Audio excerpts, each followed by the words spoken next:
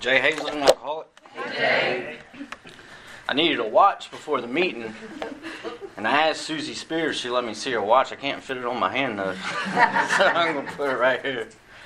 My sobriety date's November 25th of 2020. Is my home group. I have a sponsor. I sponsor one other guy right now. I've sponsored a few. They haven't lasted too long. They get to a fourth step and just don't want to do any work. I'm sure some people here have had that same experience. I've been that person myself, so I can relate to them. I go to a detox about once a month. I take cigarettes up to the healing place in detox because I used to go up there broke with no money, no food, smoke cigarettes. I would go up there, I would smoke their cigarettes, eat their food, sleep in their bed for about 24 hours, and then I'd leave. So it's just kind of a way for me to give back to them. Excuse me. But I have a good life, you know. I was thinking about my day today, and I was thinking about where I was 15 months ago. 15 months ago, I was about to go into county jail for a couple weeks with all the warrants I had out for my arrest. But you know, today I woke up this morning, I prayed, I read, I sat outside my house listening to some owls talk. I like owls. I like listening to them. It kind of gives me like a sense of peace. It's kind of one of my meditations, and I did some work on the computer in the house, and I went and took a drug test. I take about 2 drug tests for court every week. I haven't failed one the whole time I've been in drug court. And I actually asked the drug court coordinator, I said, how many people have been through this program that have never failed a test? And she's been working there for like 4 or 5 years, and she said, you might be the second one. It's recovery court. It's intensive, but it kept me from going to prison. So, God willing, yeah, I didn't have to go to prison like you, Susie.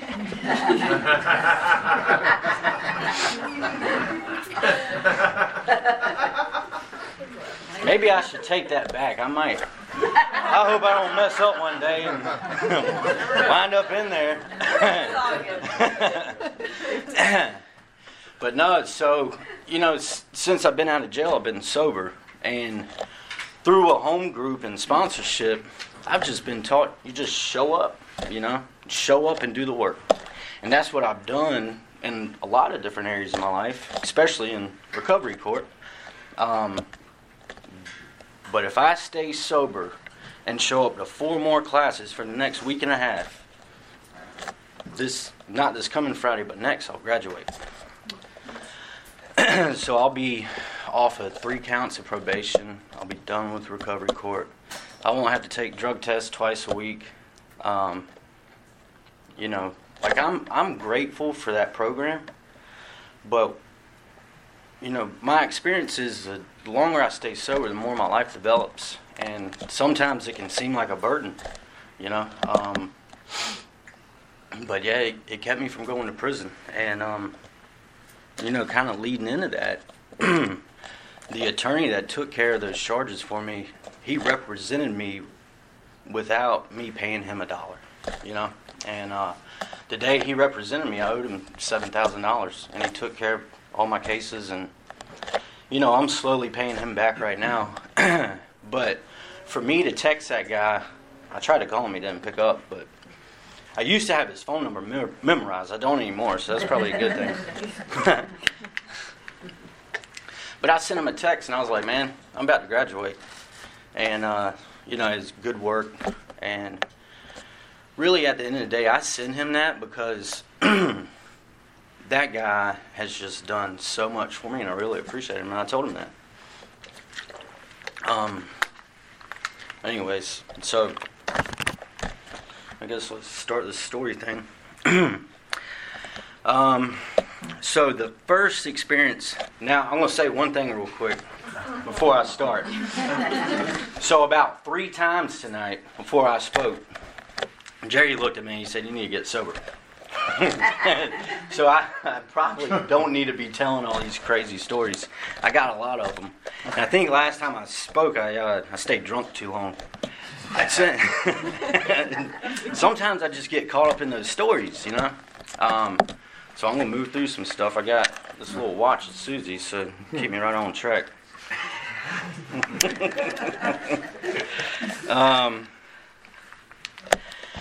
So the first experience I ever had with alcohol, I didn't drink, but I remember it specifically.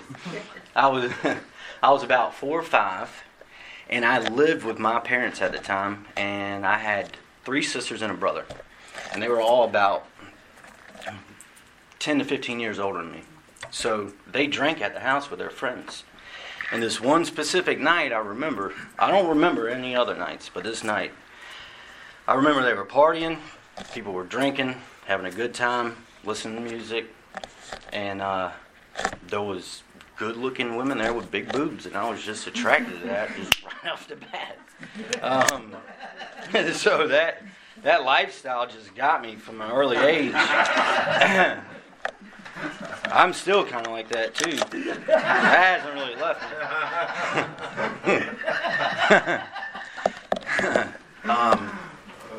But I was a good kid, man. I made straight A's for a long time until I started drinking. I played AAU basketball. I was very athletic. My parents got divorced when I was real young, so me and my mom moved around a little bit.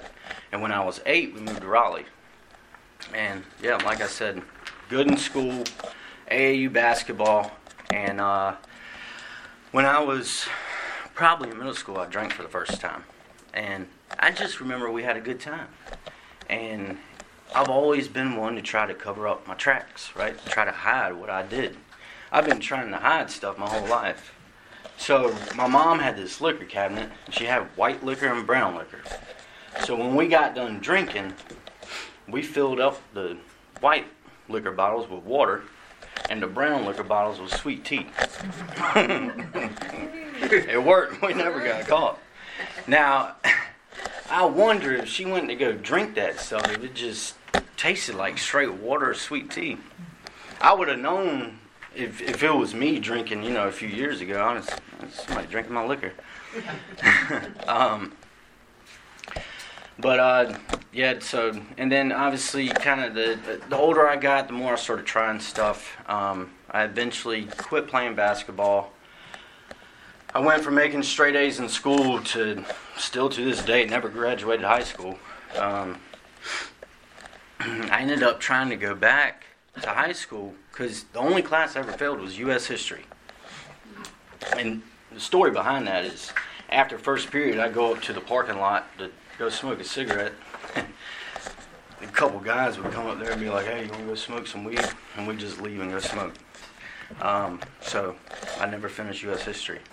I went back to school to try to finish U.S. history, and then got blacked out drunk one night and got into a motorcycle accident that almost killed me. I don't remember anything. I know I laid the motorcycle down going somewhere between 60 and 100. My helmet came off. Excuse me. And I ended up in the hospital, and the whole right side of my body was down to the meat. And the nurse told me that if I wasn't so drunk, I'd probably be dead. So that kind of gives you an example of what my drinking was like. I know one of my best friends, he was my business partner, and we had an illegal business. We like sports and, make money off of illegal stuff. But he would tell me, he would say, "Don't leave any cash in your pocket when we go out to drink." And he would always look at me and he would say, "Don't black out tonight." I'd be like, "All right, I'm not. I'm going to drink slow."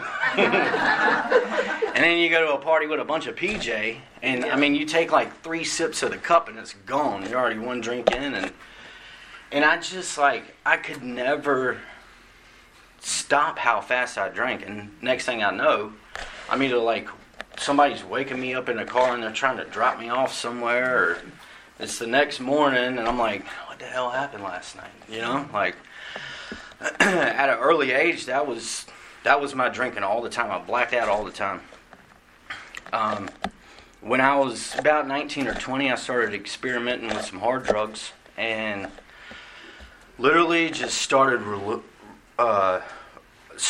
ruining every relationship ever I had in my life. So since I had that illegal business, people would call me to want to get weed, and I wasn't doing it at the time, but they'd call me, and to get a good bit, and I just have them give me my money. I would have them give me their money, and I just wouldn't return, and it'd be thousands of dollars. So what started happening is I wasn't invited to the parties. Other people didn't want to have anything to do with me because I probably robbed one of their friends, and I'm putting a needle in my arm every day, and I ended up becoming homeless. And at that time I was 20, and for a while I didn't even really see anything wrong with it. My routine was either to get up in the morning or stay up all night. So I was sleeping on this mattress behind a Harris Teeter at the age of 20, or either on the Goodberry's bench. That was my bed. I thought I was in good shape when I found that mattress behind Harris Teeter. I'm like, man, this is a lot nicer than that one. But I would walk in the Harris Teeter, and I would steal my beer to drink and steal food to eat. And then I would go on a mission. My mission would be either to rob somebody or steal Dyson Ball vacuum cleaners and take them to J&L Pawn Shop. And I would go, I don't know how I never got caught doing that, but I would walk into a Target or a Sears, pick up two $600 vacuums and just walk out. And I'd take it to the pawn man, and he'd give me half of what it was worth. But so one morning, I guess I fell asleep on that mattress. A lady woke me up, and it was raining outside, and she asked me if I needed any help. No, I'm fine, I got this, I'll be alright. But it was like that morning, I had that moment of clarity, like, I started thinking, like, man, I'm 20 years old. The people I grew up with are in college, or they have, like, successful jobs, or just really starting to build their life, and I've been wearing the same clothes for a couple of weeks, and all I do is rob people in places, and, just living a terrible way of life. So for some reason that day, after I had that moment of clarity, I called my mom. I just told her I needed some help. Told her I needed somewhere to stay, and I needed some clothes. So she took me to the healing place. And I'm sure a lot of people around here are familiar with that. But it's a homeless shelter with the rehabilitation program in it. And for me, at that time, it was perfect. And right when I got in there, a guy that I used to run with came in, and then a guy that I grew up with came in. And then, so just kind of when I first got in there, I got surrounded by some people that were friends of mine and still are to this day. One of them that was one of my best friends is actually in federal prison down in Florida right now.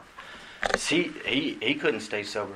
And this was in 2009, right? So my sobriety date is 2020. A lot happened in those 11 years. But yeah, so I stayed there 9 months, and I didn't work any steps in there. I didn't have a home group. You could say I had a sponsor, but he was like, he used to call me shithead or yo-yo or, he was from up north. I really liked what he shared, so I asked him to be my sponsor. He'd been sober about as long as I'd been living at that time. But he's a cool guy. When I see him, I still talk to him. He's got some really good stuff to say. He likes to read spiritual books that I like to read, and he knows his big book. But so, after being in the healing place for 9 months, I've always been one to stand up for myself, and this guy was trying to pick on me, and I looked at him and said, hey, let's just sign out at 4:30 and handle things like men. I was going to fight him. Well, he went and told staff what I said, and they kicked me out. So that same day, my grandpa died. So my mom came and picked me up, and we did all that stuff, and I started living at my mom's house. Excuse me. And I was getting drunk and getting high quick. I mean, it may have been a couple weeks, and that lasted for 3 months. More or less, what ended that was a pretty tragic situation happened one night, and I didn't know this, but for about 12 or 16 hours, I had a lot of the detectives and police looking for me. I didn't know what was really going on. I knew what had happened, but I didn't know the police were looking for me. And the next morning, I was standing out on this girl's back deck, and I saw probably about 10 cop cars pulling into this chick's neighborhood. And I remember I was like, man, whoever they're here for is fucked. They were there for me. Yeah, I mean, they had guns drawn, and where's Mr. Hazelden? So, yeah, I just came out and said, here I am. Don't hurt me. But so they took me to an interrogation room. This guy told me he was the lead detective. I don't know that to be true. I think he was just trying to scare me. But he told me I was looking at a murder charge. I was going to go to prison for the rest of my life. And, to hear that at the age of 21, I was confused. And I just talked to him, and they arrested me for some warrants. And I tried to commit suicide. I put a bunch of Xanax and some other stuff in my system. And some lady found me laying on the side of the road. The guy I was with drug me out of his car and laid me on the side of the road. But I thought I was going to go to prison, so my only escape was to commit suicide. But I guess when they got me, they brought me back. Here I am right now. So as soon as I woke up, that instant feeling of like run was there, and I just felt like I needed to go. And I ripped the IVs out of my arms, and I tried walking out, and an RPD officer came up to me and said, come with me. And so they arrested me again for some warrants. And then I really got sober for the first time. That was September 15th of 2010 was, to me, my first real sobriety date. I went through detox, stayed there for about a week. I went into a recovery house, and I got a sponsor. I got a home group. I got involved with Alcoholics Anonymous. I was involved with the hotline when it first started. And I was just, at that time, I was just willing to do anything, I just wanted a better life. I knew if I kept running with those same people, I was either going to end up dead or in prison, and I didn't want that. I've always had high ambitions, and I wanted a good life, so I was real open to being active in Alcoholics Anonymous. I was real open to listening to a sponsor.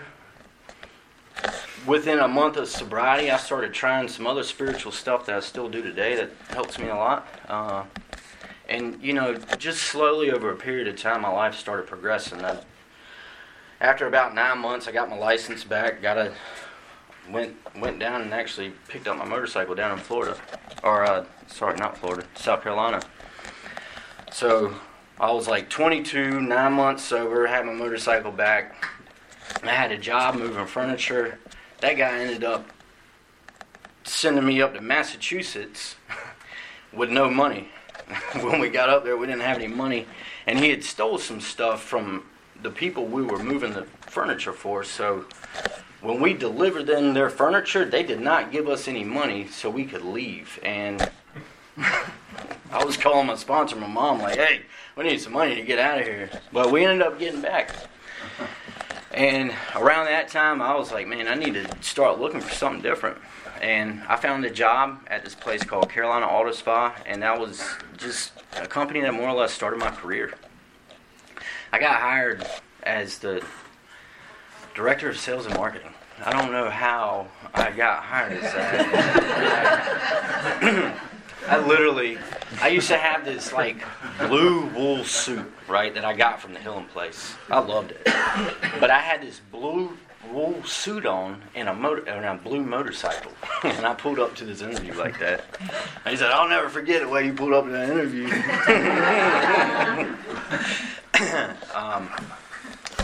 But yeah, the dude owned a couple car washes, and about the time I started working there, he bought a mobile detailing company. So I did sales at the car wash. I trained sales reps at the car wash. I did outside sales for the mobile detailing company. And then after doing that for a little while, I had a property manager that I had a relationship ask me if I would give him a price to power wash these 2 commercial buildings and all the concrete. I looked at him, I'm like, I don't know how to price something like that. I was like, how much you want to spend on it? It was like $15,000. I was like, I'll figure it out. But that was literally like the beginning to my career, still to this day. So I worked with Carl for a while, and Will was director of operations. Will's a good friend of mine today. And, I just slowly just started becoming successful. And, like, for me, it was cool because I was sober. I was really trying to do my best to live right. I was going to my home group, this group, every Tuesday and Thursday. I was going to a youth prison on Mondays. I was going to Wake Brook once a week. I was sponsoring guys. So I was living a life of just really being consistent in Alcoholics Anonymous and at work, and it was kind of cool to sit back and watch that. I was living with guys in recovery. We had a townhouse right in Raleigh, right near Valley Group. I don't know if y'all know where that's at, but good friends of mine. And so anyways, worked for this guy for about 1.5 years, and he came up to me one day. I wasn't making a lot of money, but this is what he told me. He said, you're making way too much money not to have a high school diploma, so I'm going to take away all your commission. And I was like, okay. So I got with a guy that was an old home group member here, a guy named Jeff, and he helped me put together a business plan. And I put together a business plan. I took it to the SBA and another guy that was a home group member here, actually. And this guy, he was a leader in my life. He was the one that told me. He looked at me. He said, I want to invest right now. He said, I want my son to be your business partner, and if you do well, you're going to need 3 times the amount of money. And that's literally exactly what happened. We did well. I mean, we started booming, and more or less what happened with me is I started putting all the commitments. I had an Alcoholics Anonymous on the back burner, and I thought running a company is, my goal in life. And what happened due to that is the thoughts that I could drink like a normal person came back, And I started thinking so I stopped doing stuff in AA around 4 years of sobriety. It's right around 2014, I believe. And it was a 9-month process. I would stop going to the prison. I would stop coming here. I would stop going to Wake Brook. I would stop calling my sponsor and stop meeting with guys that I sponsored. Even one of my guys I sponsored at the time, he even asked me if I was all right one day. I'm like, yeah, I'm fine. I'm just busy with work, So about 9 months into that, I'm dating a girl that I met in AA at the time, and we went to a wedding in Carolina Beach, and I saw people drinking, having a good time, and so I've been thinking all this stuff for 9 months, And I looked at her and I was like, I want a Jack and Coke and a Corona. And she was like, me too. So, that's what we did. And we drank. And I got drunk that night. And Literally, the next morning, I felt hungover. The first thing I did was I walked to the beach on the bar and started drinking. And that was the start of it. Her and I didn't last long after that.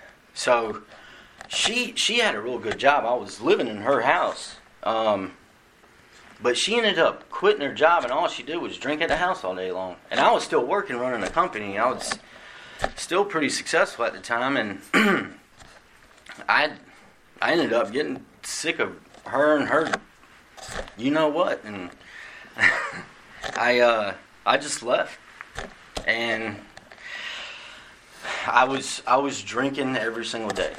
At that time, alcohol did not run my life. I didn't think it did. I still maintained everything, and I thought as long as I could start working at 6, get done at 3, and then start my drinking, everything would be fine. That was like my schedule, you know. But what started happening is, you know, instead of going to the bar to have a few drinks after work, you know, I started drinking until, 8 or 9 o'clock at night, or 11 or 12 o'clock at night, or whatever it was. A few months into that, I was actually just drinking in Holly Springs, Tyler's Tap Room. And I left there to go to Cookout, and I was in my 4Runner in the drive-thru at Cookout, and I fell asleep with the car engine and driving my foot on the brake, and I just fell asleep. I woke up to cops knocking on my window to scare me. I'm like, "What are you doing?"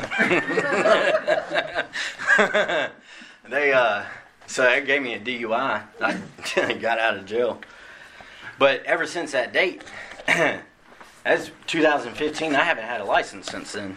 They wanted to put one of those blow and go in my cars, and I was drinking too much where I couldn't have that in my car. So, but yeah. So I left that chick, moved into place in Raleigh, and I was messing around on Tinder and met my future ex-wife.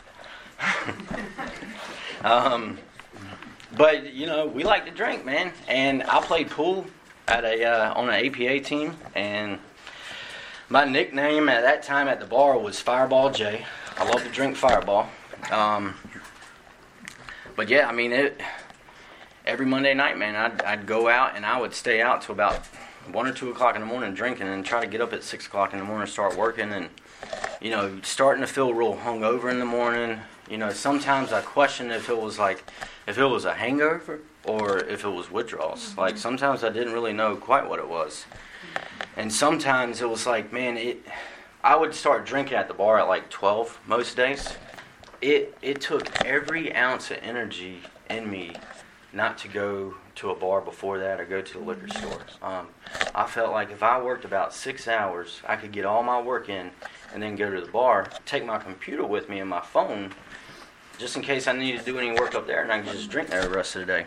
And I did that for years. Somehow, business was still booming a little bit, and I bought a house, and I got engaged, and from the outside looking in, my life looked great. But I drank all day, every day, and then I got reintroduced. Hadn't done it in a while. I got reintroduced to what a lot of people call booger sugar. Right? So I could drink for a couple of days and be just fine. And slowly, my ex-wife told me that I was an alcoholic within a couple months that we met. I told her, I was like, no, I'm not homeless right now. I'm successful. Like, I have a vehicle and a place to stay. I'm not an alcoholic. But I really looked at it at that time like, if I was living right, like, in my mind, like, if I had the materialistic stuff, like, I was an alcoholic. But I've always been one to have a pretty low bottom. So, anyways, we got married. 2 months later, she left. 2 months after we got married, she left, and I questioned for years, like a couple years, like why did she leave? Like, I wasn't doing anything wrong. And now, I mean, just give you a few examples. There was nights I'd get stuck at Sharky's. Sharky's was my hangout spot. I'd wake up in my car with about 30 missed calls from her. It'd be the next morning, and I'm like, that was just it. Or I would be drinking all day, and by the time I got home, I would lay down on the couch and go to sleep and wouldn't wake up until 3 o'clock in the morning. That was literally what it looked like. So she left, and my drinking escalated a lot more, and I started shooting cocaine too, and that was my biggest downfall. And so about a week into that, you do that for a couple of days. You lay down just to try to get a little bit of rest. You may wake up 2 or 3 hours later. You may wake up 12 hours later. I woke up about 2 hours later to the Wake County Sheriff's Department knocking on my door. And, there were times where I came to from a blackout and I didn't know how I got there, and I had scratches on my car or dings or broken mirrors. I'm like, who do I hit? Who did I hit? What did I do, So, I felt like they were there to give me some kind of warrant for me hitting somebody when I was blacked out drunk. Now, I had a lot of liquor. I had coke in the house, and I had needles and bongs and bowls and stuff like that to smoke weed. And but in my mind, I'm like, I need to hide this. I need to flush it. Why are they here? I'm like calling my mom, like, why are they here? She's like, I don't know. She's at work. She's like, stop calling me. So after about 2 hours of this, I saw this big-ass truck in front of my house, and I was like, well, maybe I should walk outside. And when I walked outside, it was a SWAT team truck. They were in front of my house, and I lived in a good neighborhood, and I hadn't really done much crazy stuff, So I was like, I don't know why they're here. I just lit up a cigarette and said, why are y'all here? And about 4 or 5 guys hopped out, got on their knees with assault rifles with laser beams pointed at my head and my chest. And then they started screaming all these orders to me, and he told me I needed to put my hands up in the air and lift my shirt up and turn around. And so I did all this stuff for them from my front door to the street. And when I got down to the street, they told me to put my knees on the ground, my hands up in the air. I did that. And then they took the back of my head and, boom, smashed into the asphalt. And literally just, beat the brakes off of me. And, I was just, at that time, I was kind of like just coming to. I had just woke up, really. I didn't know what was going on or why they were there. And I kept asking them. And I didn't ask them in a nice way. There was a lot of cuss words in that. I told them they were just jealous of me, too. I was talking so much trash to them. But finally, they told me that my ex-wife put a restraining order on me. They said that she said that you had a gun in the house and you were a dangerous person. I was like, okay, well. So, obviously I've been in fights and, I stand up for myself and stuff. But, man, I'd never been treated that way by the police. So that really just started a downfall for me again. Ended up, so for the next couple years, I tried to commit suicide so many times with drugs. I drank, shot up, smoked, sniffed, my business, my house, all my relationships.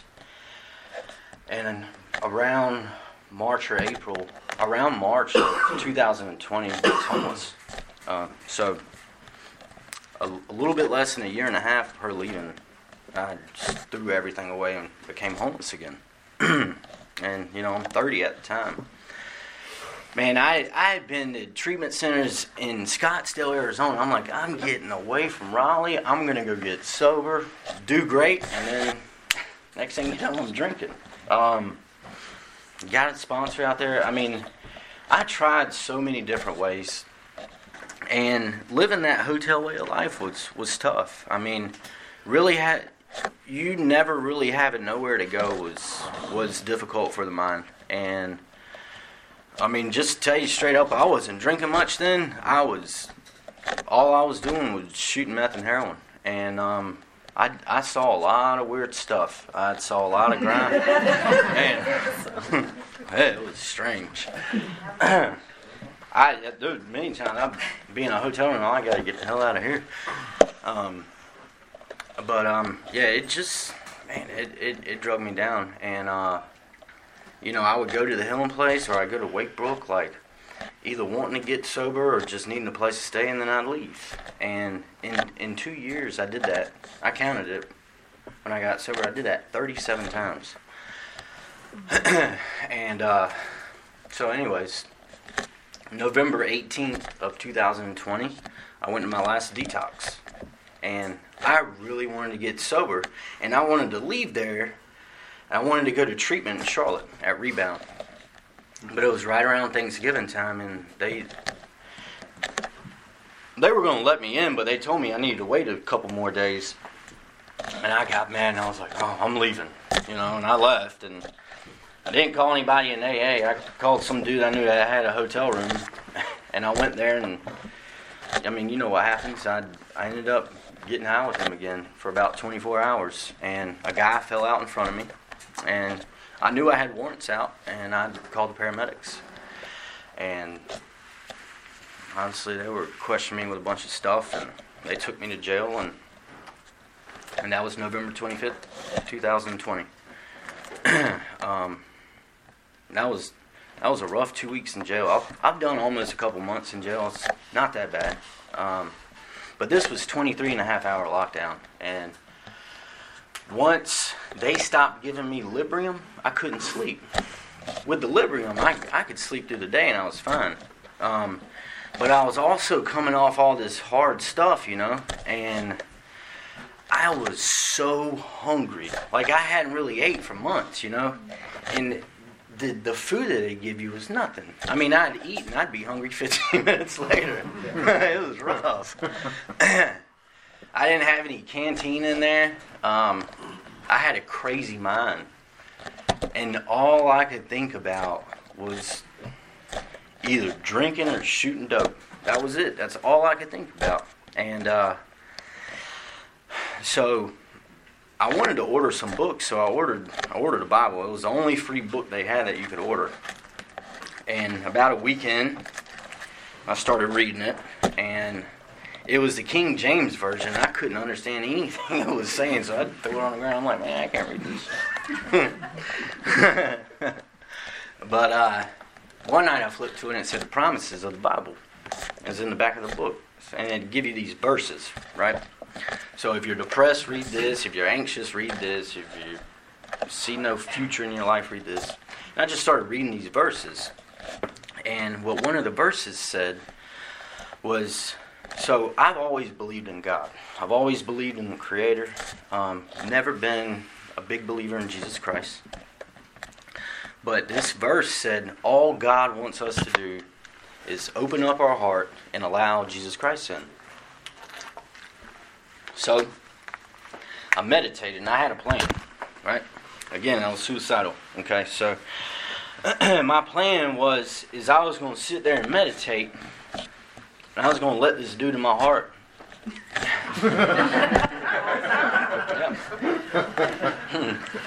And I was going to ask for forgiveness, and I was going to ask to be a free man.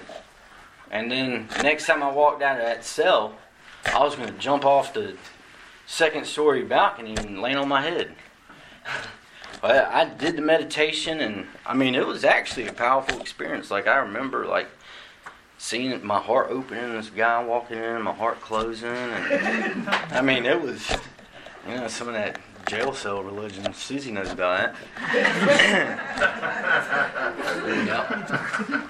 So, by the time I walked out of my cell, they knocked on my door and said, "Hey, you want to move to a cell where you can see the football game?" And I was like, "Yeah." So I didn't think about suicide then, right? That was, probably about 12 hours after I said that prayer. Still thinking about, all just wanting to drink and all that stuff, and so later on that night, I was sitting in my cell and I started reading the Bible again, and I don't know, I don't want to sound too mystical on you guys, but some kind of power came in that cell and just took those thoughts and that obsession away from me, and gave me this idea that I was right where I needed to be and everything was going to be all right. Yeah, and the next day, I got out of a 23-hour lockdown, went to general population, and 2 days after that, I had 15 charges. They all got taken care of.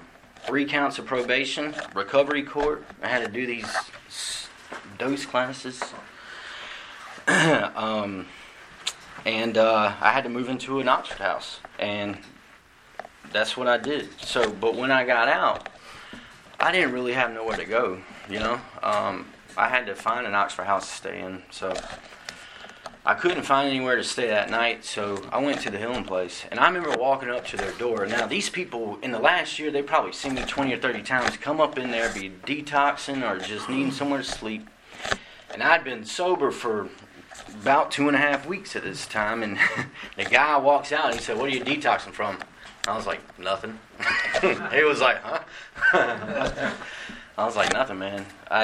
I started telling this long story, like trying to tell him everything that's happened. He's like, "Do you need somewhere to stay tonight?" I'm like, "Yeah, I just need somewhere to stay. I need to try to find an Oxford house to stay in."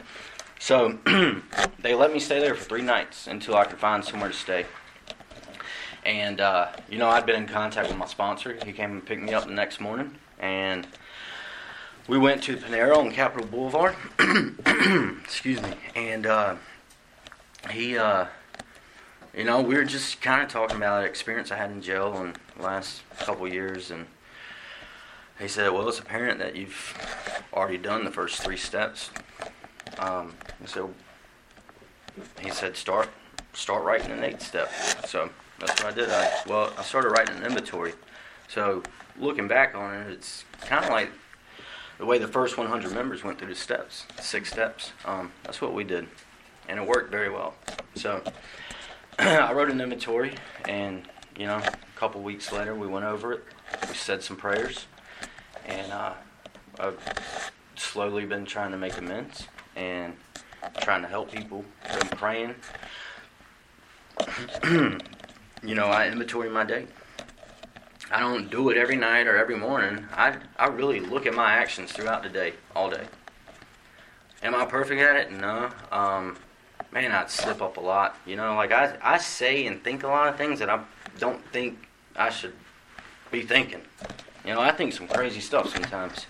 I deal with a lot of fear right now, I have a good life. So, I feel like I'm a pretty easy person to get along with. But I guess me living in an Oxford house, they don't really agree with that.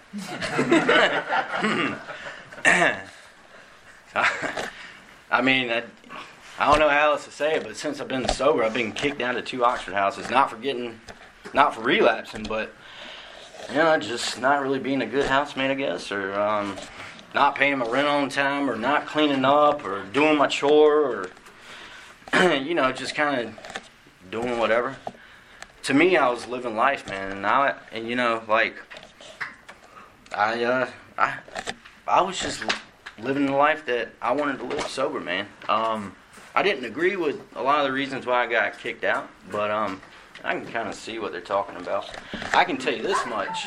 If you walk in my house right now, it's spotless. Julia's gone in there. She's seen it. It's clean. I'm a clean person. But anyway, so we got a couple more minutes. So talk about a few things real quick. So, yeah, I went through the steps quick. Didn't wait on much. I came back here. This has been my home group since I've been sober. I've tried helping guys, sponsoring them. I got one that's still sober right now. So, and you know, when I got out of jail, like, I didn't know what I wanted to do for work. I was just kind of doing stuff here and there. A buddy of mine that owns a moving company hired me as a sales rep. That worked well for a while, and then he wanted to change up some of the times that we worked. And around that same time, old clients of mine started reaching out to me for power washing. And somehow I was able to start knocking out some jobs, man, and started my company back up. And been doing that for less than a year. But, you know, my life is slowly progressing. I met a girl. I remember I told Jerry, I was like, look, so here's the deal. I met this chick. I was like, I met this girl. She's cool. She seems like she's cool. Seems really sweet. She's good looking. But she's in treatment right now. Look, so this is what I can tell you. So, and I don't know if this was a guy thing or me and her, but she, about the time we met, she got pregnant. We live together today. We get along great. We have a good life with each other, you know. We treat each other with respect. We don't argue. We're both sober members of Alcoholics Anonymous. We both have a home group. We give each other space, you know. Like, we do a lot of things together as well, you know. We enjoy being around each other. She's one of my best friends. You know, I'm still doing that other spiritual stuff that's helped me a lot, and staying active. I'm trying to stay active in all areas. Life is sometimes it can be a juggle, finding a good balance for everything. So I'm always learning with that. But yeah, so hopefully y'all enjoyed listening to me for an hour. Thanks, Rose.